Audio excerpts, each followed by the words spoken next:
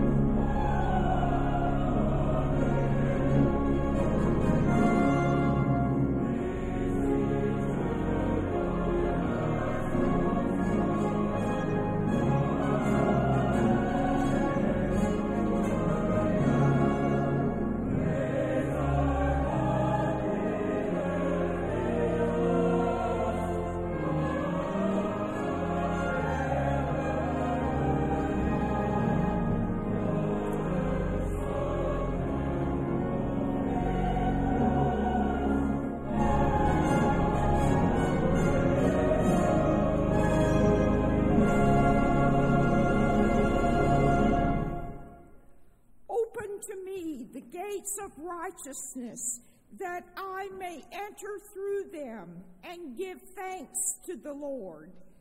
This is the day of the Lord. I thank you that you have answered me and have become my salvation. The stone that the builders rejected has become the chief cornerstone. This is the Lord's doing. It is marvelous in our eyes. Glory to you, O God. On this day you won victory over death, raising Jesus from the grave and giving us eternal life. Glory to you, O Christ. For us and for our salvation, you overcame death and opened the gate to everlasting life. Glory to you, O Holy Spirit. You lead us into the truth. Glory to you, O Blessed Trinity, now and forever.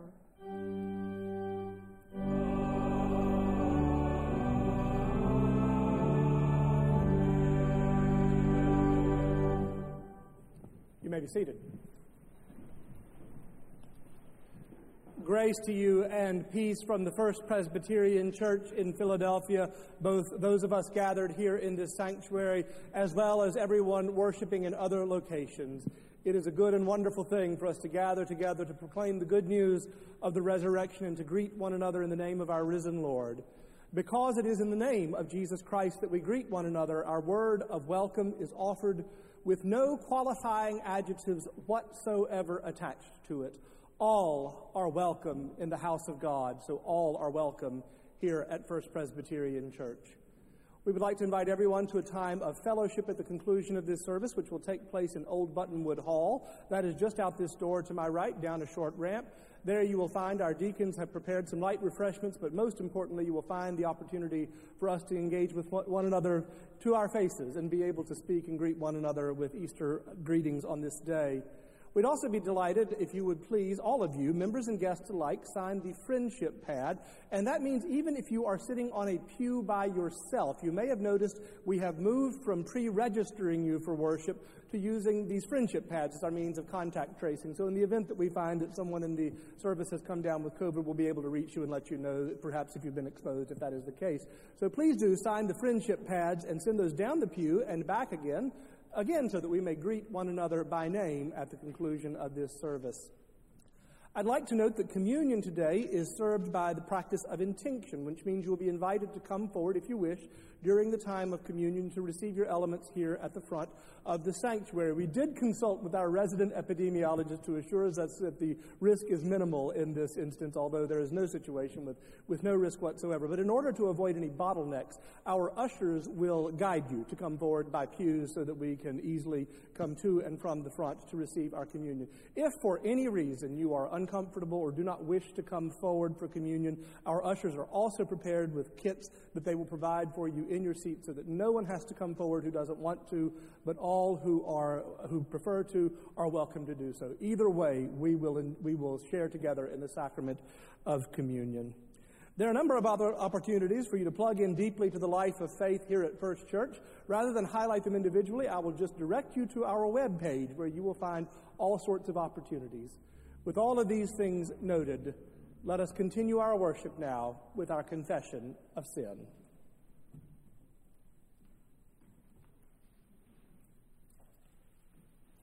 The proof of God's amazing love is this: while we were sinners, Christ died on the cross for us, and on the third day he was raised from the dead. This God of new life, the God of resurrection, is the God in whom we have faith. Therefore, in faith and in penitence, let us confess our sin together before God and one another, and then individually in a moment of silence. Let us pray. God of the resurrection, we are an Easter people. We have been called out of the brokenness of sin into your marvelous light. In Jesus Christ you sought and redeemed the lost and the sinners. In Jesus Christ you called us into a new way of being. While we rejoice at the empty tomb of Easter, too soon our thoughts turn away. Too soon the good news fades in our ears, and we return to old ways and tired patterns. Where you have called us into light, we dwell in the shadows, afraid to step fully into view because we are afraid of the light. Forgive our sin, we pray, and lead us into your fullness of your grace. For we pray in the name of our risen Lord, Jesus Christ.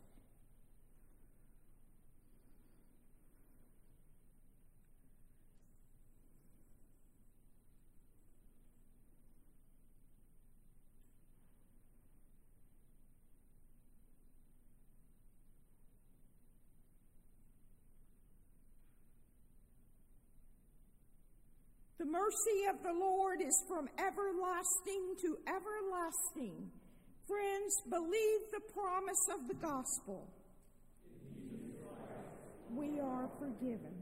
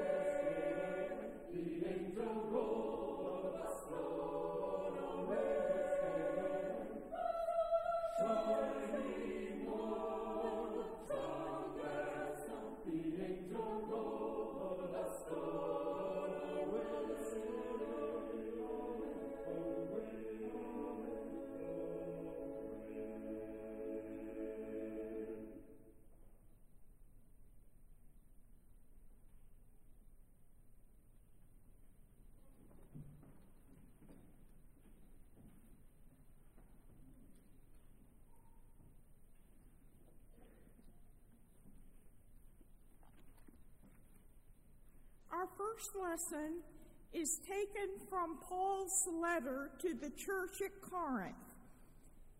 1 Corinthians chapter 15, beginning with verse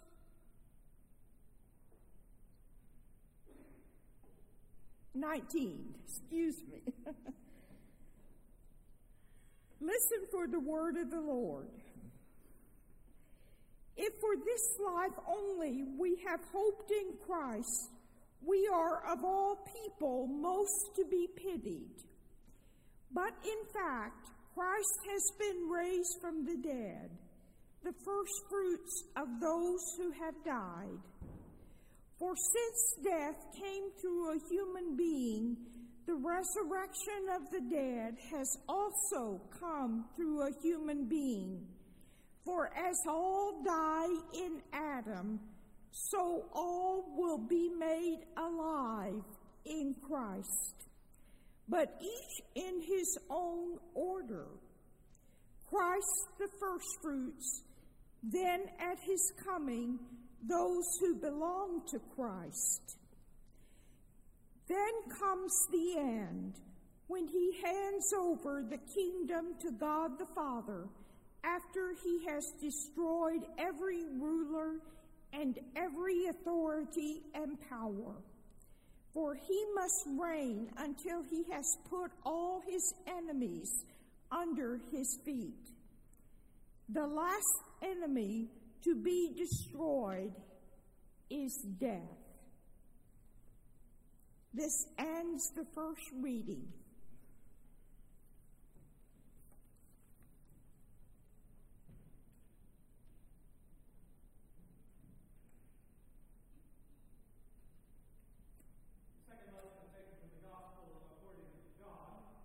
We read there beginning at the first verse and continuing through the 18th. Continue to listen for the word of God.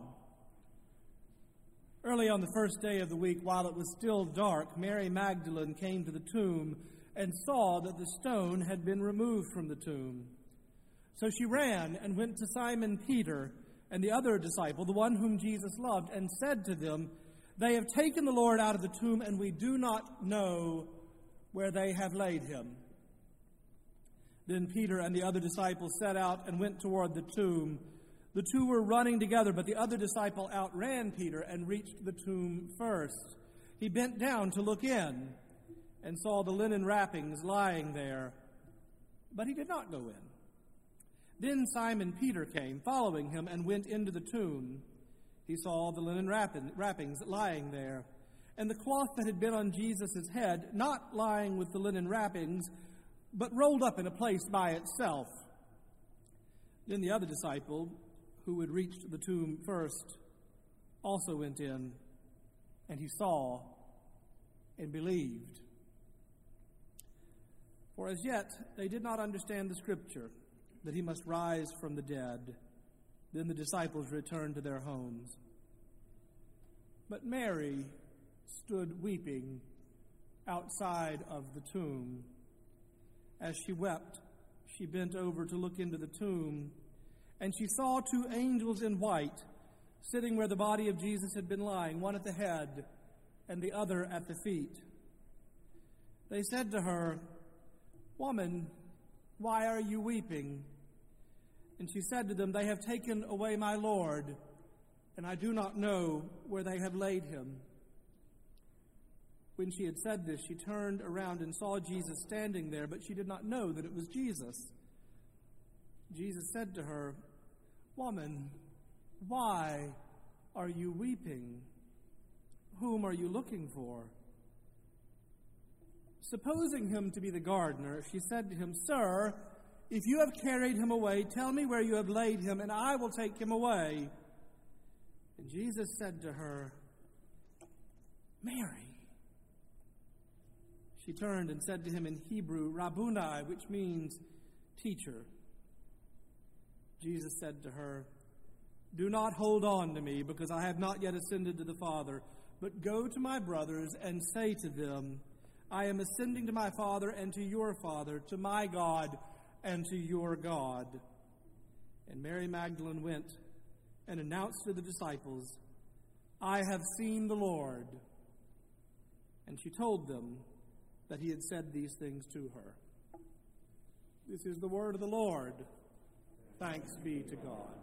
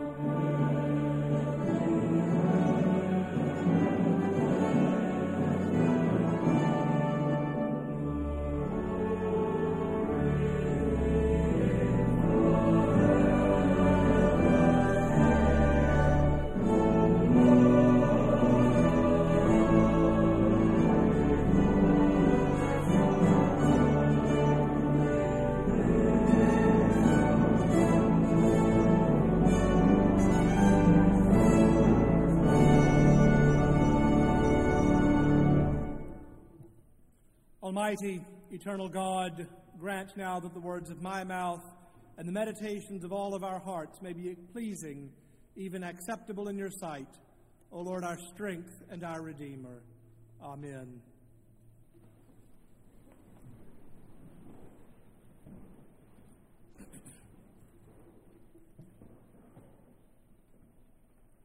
Of the many things that I love about Easter, one of the things I love most is that our working knowledge as a congregation on Easter Sunday is so strong. If we had, for instance, crowdsourced the Easter story today rather than reading it from the Scriptures, I have no doubt we could have cobbled together a pretty complete version of the story. We might have had a little disagreement about who exactly was waiting in the tomb, or we might encounter a touch of confusion as to whom was being greeted in the garden. There are one or two fine points here and there in the story about which we might have to agree to disagree, but that just puts us in good company with the gospel writers, who also didn't get all the details exactly the same. Three versions of the story agree on the same words, though. He has been raised. The fourth gospel, John, doesn't even have to say the words. Mary just turned around, and there Jesus is. And I suppose you don't have to say it when you show it. That's the great thing about Easter. We all know what the celebration is about, particularly this year, after 2 Easters away from one another.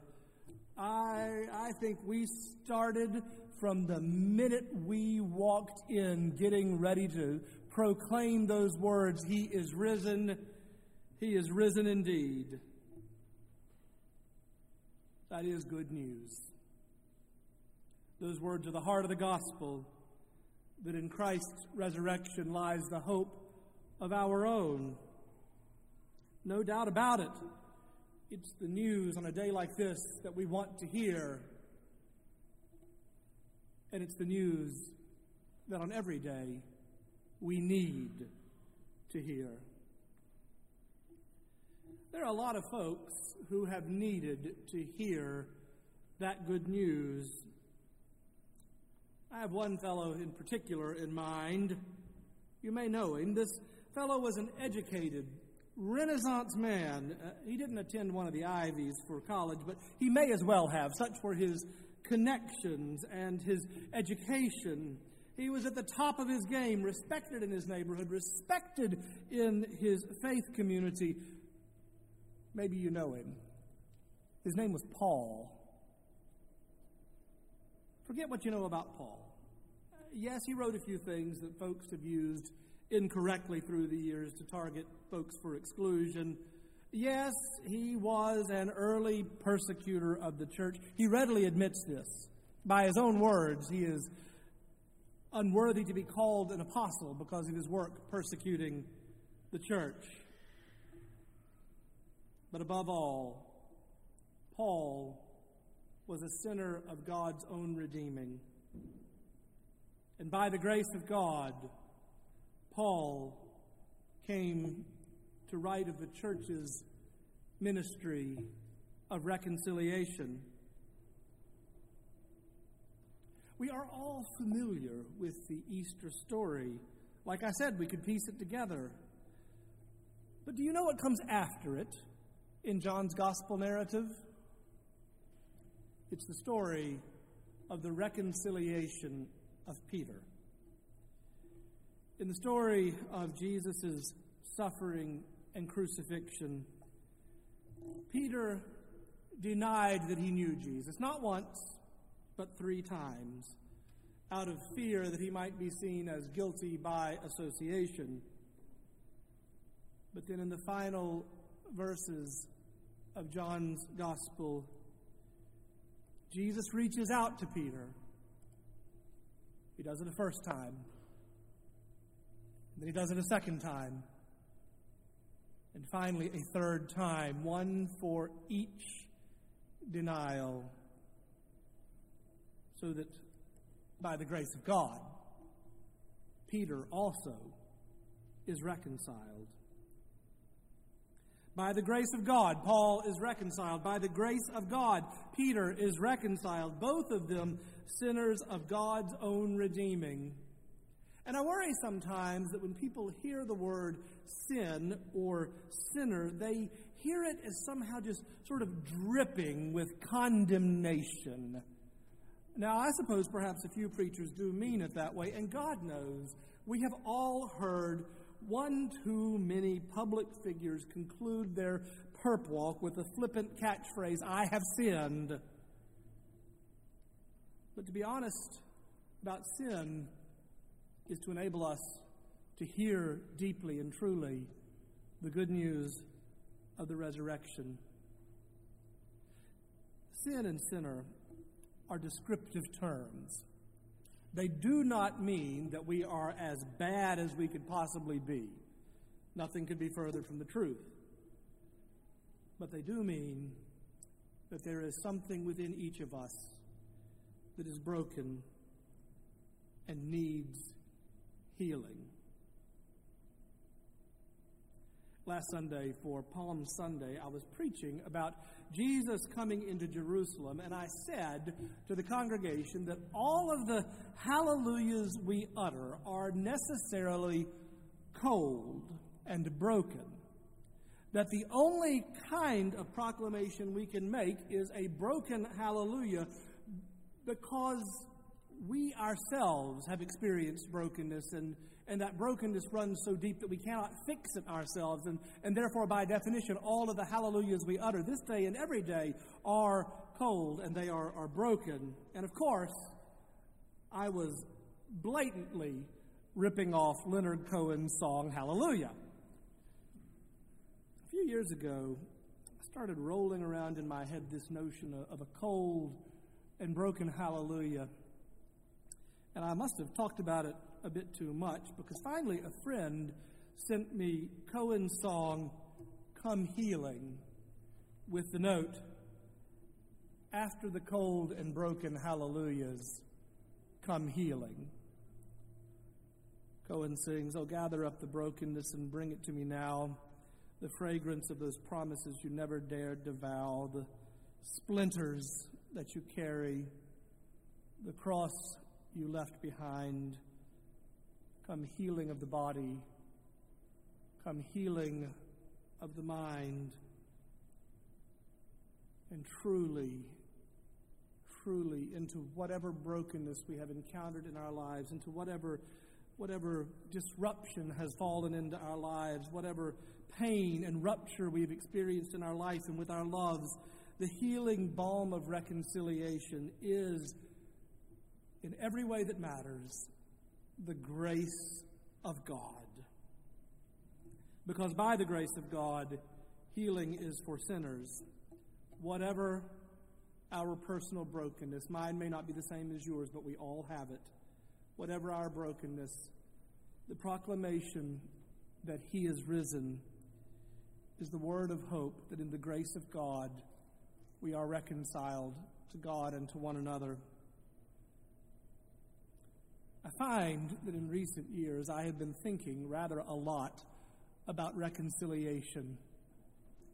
It seems that there are seasons when we need to hear about reconciliation, seasons when we need to experience an extra measure of reconciliation between ourselves.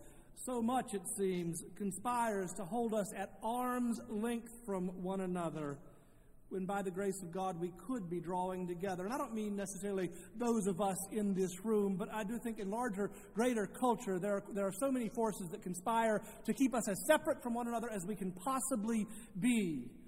Think of the ways that we divide up into camps. We turn practically at times into warring factions over any number of issues, when what we really need to talk about is how we are coming together. And when that is the case, when we are so divided one from another, there is something missing from our common life. Think of the matters of poverty and wealth and the accompanying ailments of hunger and homelessness, domestic violence and addiction. There's something missing from our common life. When we begin devolving into the polarities of whatever viewpoint we most cherish or perhaps find most reassuring, there is something missing. When we view one another as adversaries, something has gone tragically amiss in our common life. And what is missing from our common life is us. We are the ones who have gone missing whenever we fail to do the resurrection work of Jesus Christ. By the grace of God, we are called into the resurrection life, and that means doing the work of redemption and reconciliation now. Do you know that you, each of you, not collectively, perhaps collectively as well, but each of you individually have a part in the resurrection work of Jesus Christ? I love a story that Professor Tony Campolo tells about a former student of his, Brian Stevenson. Some of you may know of him from the book and the movie Just Mercy.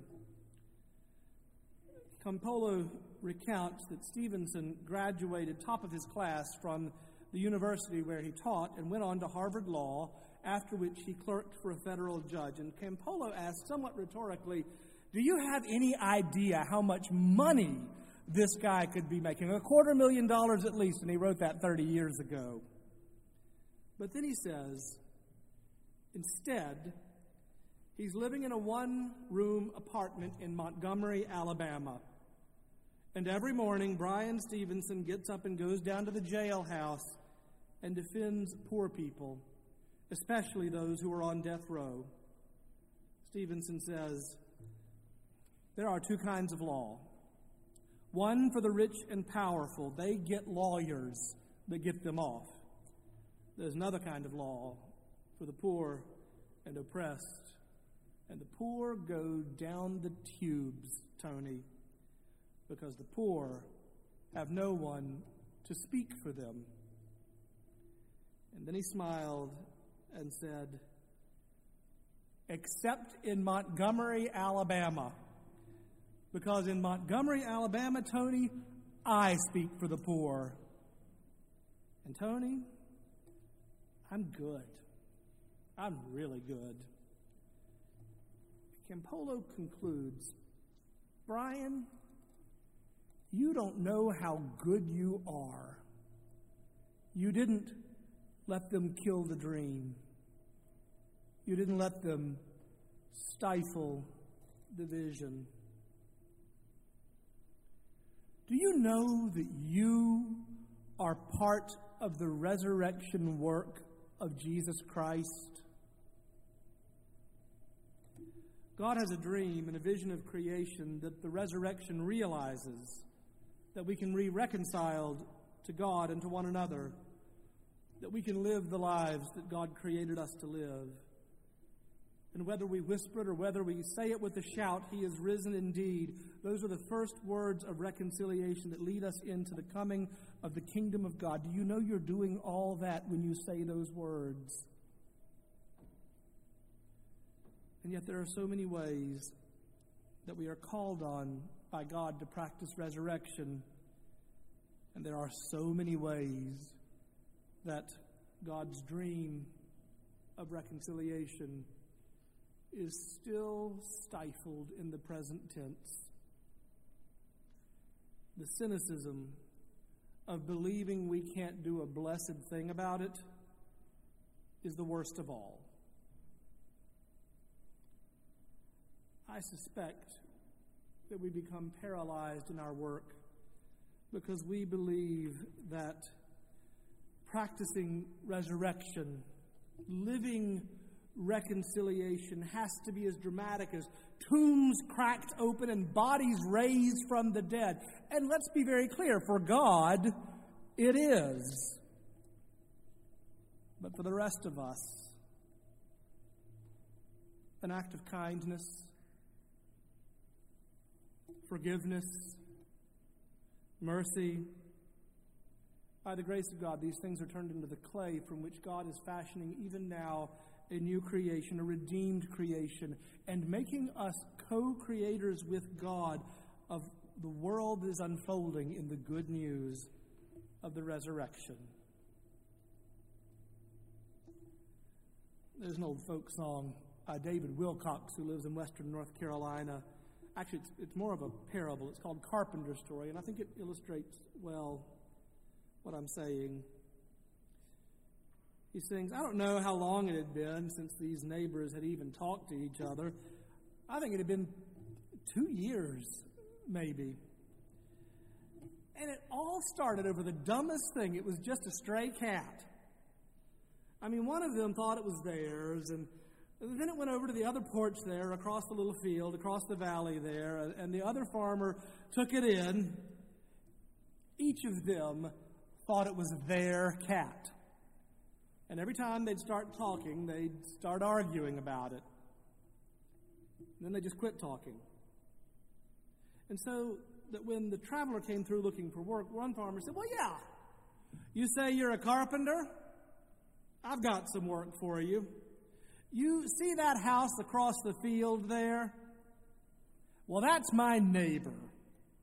And you see that little ditch here in the middle? Well, he calls that a creek. He dug that with his plow. He went up the hill and changed the way the spring comes down. The creek. It's just a little trickle running through there. Well, if he is going to divide us up with that thing, I'll just as soon finish the job. I want a fence all the way across. I don't even want to look at him. Can you do that? And the carpenter says, well, yeah, I could do that. I would need a whole lot more wood. But I could get started with what you've got in the shed, and you can go into town.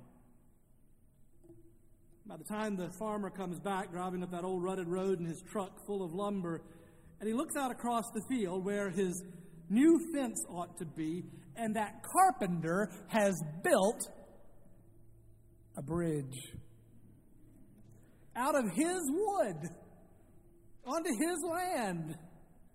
And here comes his neighbor walking across his bridge, walking onto his land, big old outstretched hand, big old stupid smile on his face. Coming right up to his truck, his neighbor says, you're a brave man. I didn't think you'd ever want to hear the sound of my voice again. I feel like such a fool. Can you forgive me?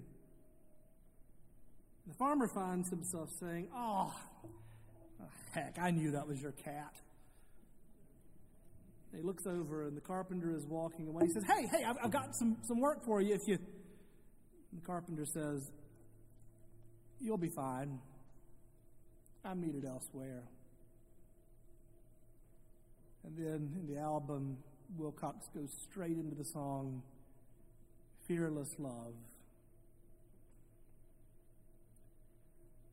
An old preacher tells a story about traveling in the GDR, sharing a train car with a woman who spoke no English and he spoke no German. And as the train clacked along the tracks, she peeled an orange and handed him half. And so he broke open his train station sandwich and sort of tore it in half and handed her half and said, that's the shortest distance between two people across the table. The ministry of reconciliation is the work of the church. Practicing resurrection is the ongoing work of the people of God. And as we do so, we break down the dividing lines of hostility that threaten to separate us. What's the distance between Philadelphia and Kyiv? Just across that table. And what's the distance between Americans and the Russian people? It's just across that table.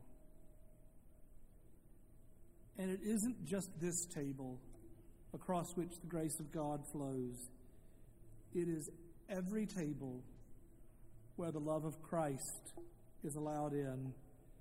It is any old table. It can be your kitchen table. It is any old table where you and I can remember He is risen and our cynicism dries up. It's any old table where we can remember He is risen and the tension between two people can ratchet down long enough for us to view one another as children of God. Maybe that sounds like a naive, simplistic, do-gooder, Pollyanna-ish sort of way of looking at the world. Maybe it is. But don't you want in on that? Don't you want to let go of whatever brokenness is clinging to you? Don't you want to let go of the relentless need to be perfect? Don't you want to exhale from the constant tension of being on guard against people you disagree with? By the grace of God, we can. By the grace of God, we are reconciled. By the grace of God, we are redeemed. And by the grace of God, we are all joined to the work of Christ's reconciliation, begun with those simple words: He is risen. He is risen indeed. In the name of the Father, and of the Son, and of the Holy Ghost. Amen.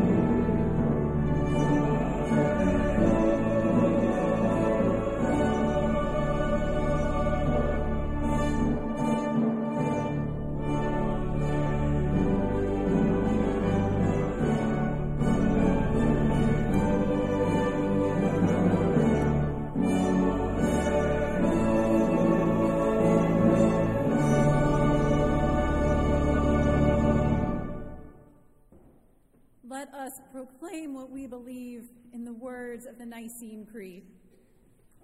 I believe in one God, the Father Almighty, maker of heaven and earth, and of all things visible and invisible.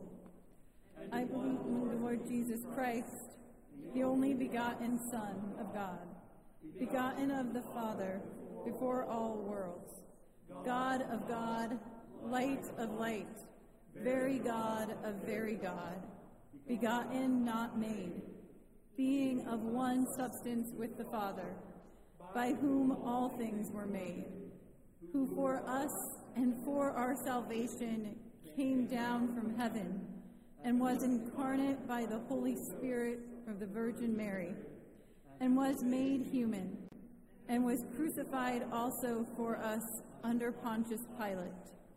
He suffered and was buried, and on the third day he rose again according to the Scriptures, and ascended into heaven, and sitteth on the right hand of the Father. And he shall come again with glory to judge both the quick and the dead, whose kingdom shall have no end. And I believe in the Holy Ghost, the Lord and giver of life, who proceedeth from the Father and the Son, who with the Father and the Son together is worshipped and glorified, who spoke by the prophets. And I believe in the one Catholic and Apostolic Church. I acknowledge one baptism for the remission of sins, and I look for the resurrection of the dead and the life of the world to come. Amen. You may be seated. With glad and generous hearts, let us give from what we have received as we return to God our talents, time, and tithes. You are welcome to bring forward your offering during this time if you wish. The plates are on these side tables. You can also give via our church website if that is easier for you. And we thank you for your gifts.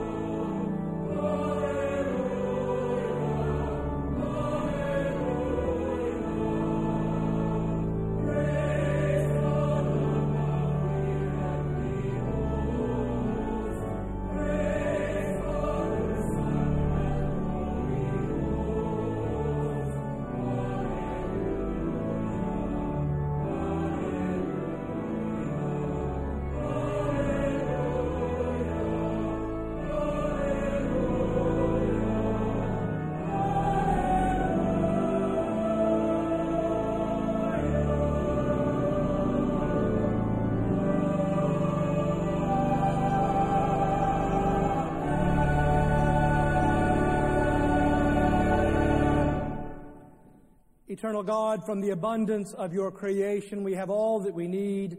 Indeed, we have more. Accept these offerings that we bring as tokens of our commitment to love you and to serve you. Bless them and multiply them so that we might see your kingdom at work through Christ our Lord. Amen. You may be seated.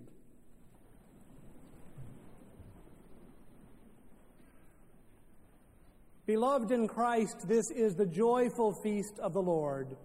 Scripture teaches that people will come from east and west and north and south to sit at table with our risen Savior, who is even now the unseen host. We read from the pages of the gospel that it was at table when the disciples first recognized their risen Lord as he blessed the bread and broke it and gave it to them, and their eyes were opened and they knew him. Even still, the followers of Jesus Christ are invited to come to this table to see him and to know him. So, dear friends, this is not First Church's table. It is not a Presbyterian table. It does not even belong to the church.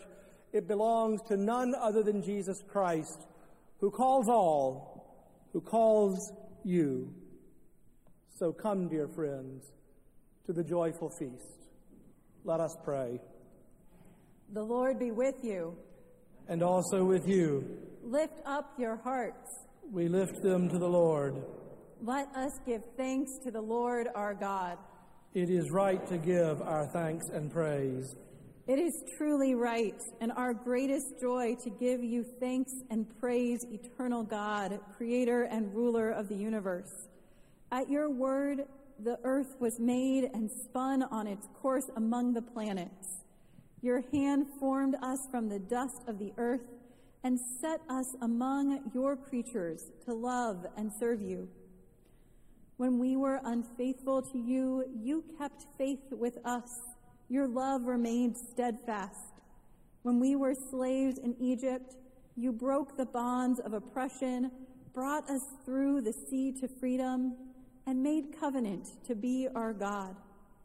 By a pillar of fire, you led us through the desert to a land flowing with milk and honey, and set before us the way of life. You spoke of love and justice in the prophets, and in the Word made flesh, you lived among us, manifesting your glory. He died that we might live, and is risen to raise us to a new life. Therefore we praise you, joining our voices with angels and archangels, and with all the faithful of every time and place, who forever sing to the glory of your name.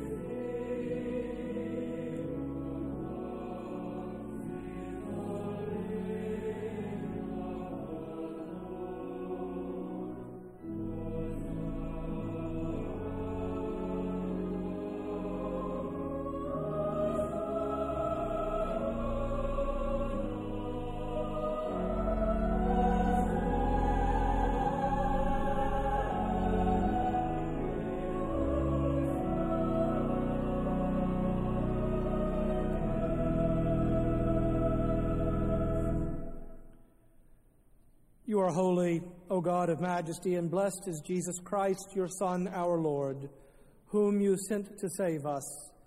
He came with healing in his touch and was wounded for our sins. He came with mercy in his voice and was mocked as one despised. He came with peace in his heart and was met with violence and death. By your power he broke free from the prison of the tomb, and at his command the gates of hell were opened. The one who is dead now lives. The one who humbled himself is raised to rule over all creation, the Lamb upon the throne. The one ascended on high is with us as always, as he promised. And so, remembering all your mighty and merciful acts, we take this bread and this wine from the gifts you have given us and celebrate with joy the redemption won for us in Jesus Christ. Accept this, our sacrifice of praise and thanksgiving, as a living and holy offering of ourselves, that our lives may proclaim the one crucified and risen. Great is the mystery of faith. Christ has died, Christ is risen, Christ will come again. Gracious God, pour out your Holy Spirit upon us and upon these your gifts of bread and wine, that the bread we break and the cup we bless may be the communion of the body and blood of Christ. By your Spirit, make us one with Christ, that we may be one with all who share this feast, united in ministry in every place. As this bread is Christ's body for us, send us out to be the body of Christ in the world. Nourished at this table, O God, may we know Christ's redemptive love and live a new life in him. Help us who recognize our Lord in the breaking of bread to see and serve him in all whose lives are broken. Give us who are fed at his hand grace to share our bread with the hungry and with the hungry of heart.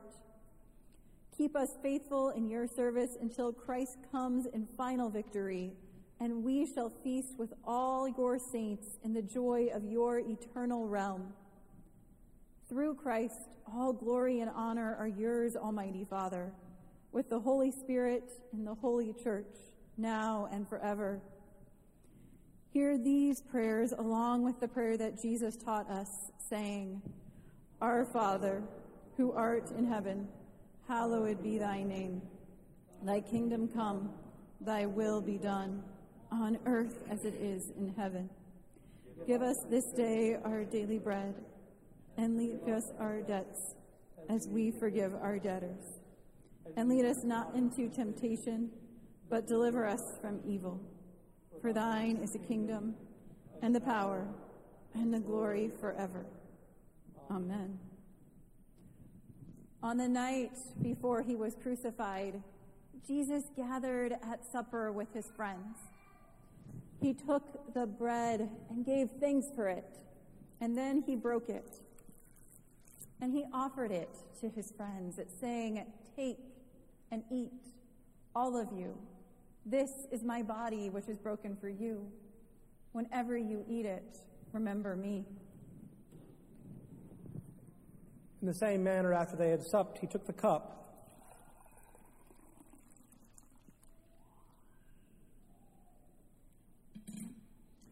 And he gave it to the disciples, saying, This is the cup of the new covenant, sealed in my blood for the forgiveness of sins.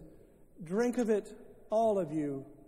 For as often as you eat this bread or drink this cup, you proclaim the Lord's saving death until he comes again. These are the gifts of God for the people of God.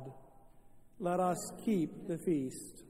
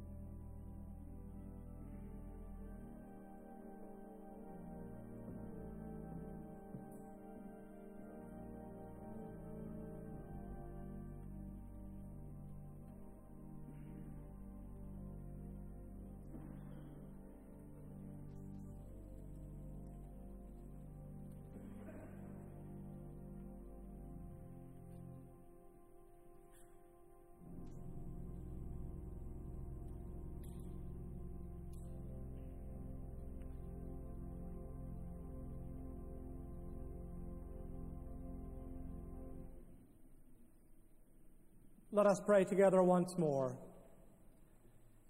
Merciful and gracious God, we thank you and we praise you that in love you have reached across the abyss of our sin to bring us once more into your embrace. And now, having fed us at Christ's table, send us now to be his body, to be those who bring reconciliation and practice resurrection. In the name of our risen Lord and Savior, Christ Jesus, our Lord. Amen.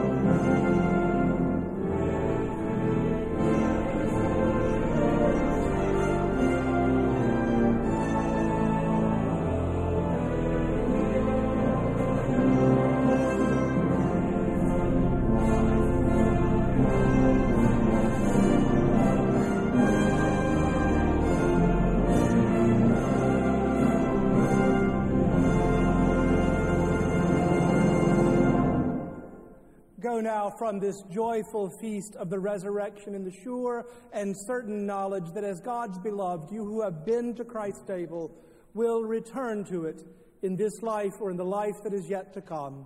And now the Lord bless you and keep you. The Lord make his face to shine upon you and be gracious unto you. The Lord lift up the light of his countenance on you and those you love, and give you peace, both this day and forevermore. Amen.